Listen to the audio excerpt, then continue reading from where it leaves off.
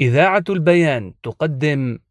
الحمد لله حمدا كثيرا طيبا مباركا فيه، والصلاة والسلام على رسول الله وعلى آله وأصحابه ومن تمسك بسنته بإحسان إلى يوم الدين. أما بعد، أيها الإخوة الكرام، السلام عليكم ورحمة الله وبركاته.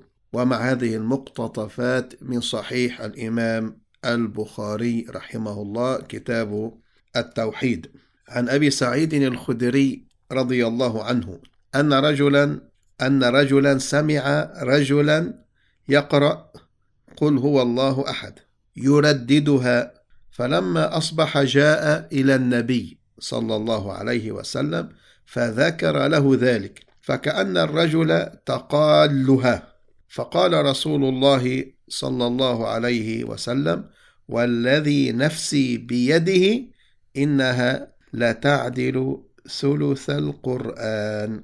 الشاهد من هذا الحديث أن النبي صلى الله عليه وسلم قال: إنها لتعدل ثلث القرآن، وأقسم على ذلك.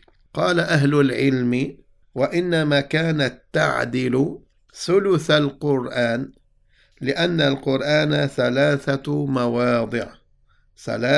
مواضيع: أحكام وأخبار عن الله وأخبار عن مخلوقات الله، وكل القرآن يدور على هذه المعاني الثلاثة.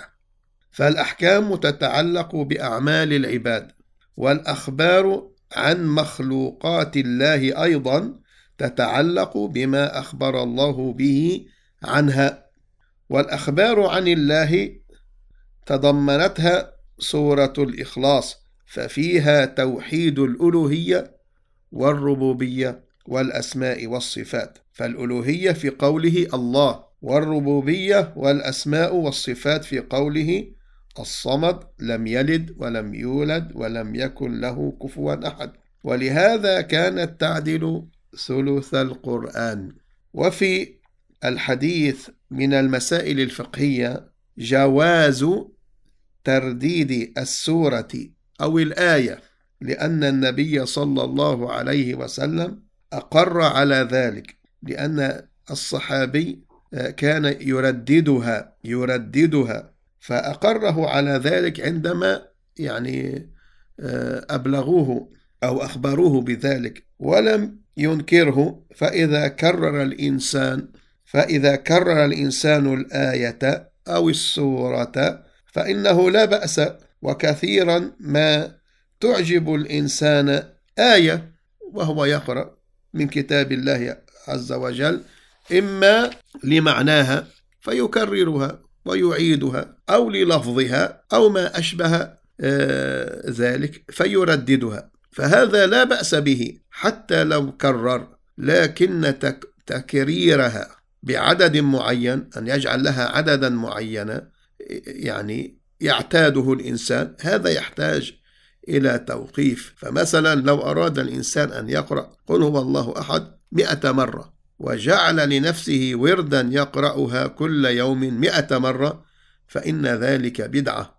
لكن لو كان يقرأها بدون عدد معين، بأن يكون كلما قرأها، فهذا ليس ببدعة وليس بحرام ولا بمكروه، والله أعلم. فهذه هي سورة الإخلاص، تعدل ثلث القرآن، فاهتموا بها رحمكم الله، واهتموا بمعناها، فكلها توحيد الربوبية، توحيد الألوهية، وتوحيد الأسماء والصفات. جعلني الله وإياكم من الموحدين، ونسأل الله أن يملأ قلوبنا توحيدا. وإلى أن ألقاكم في مجلس آخر بمشيئة الله تعالى، أستودعكم الله الذي لا تضيع ودائعه، وأصلي وأسلم على رسول الله، والسلام عليكم ورحمة الله وبركاته. قدم لكم هذا البرنامج من إذاعة البيان من سيدني، صوت أهل السنة والجماعة.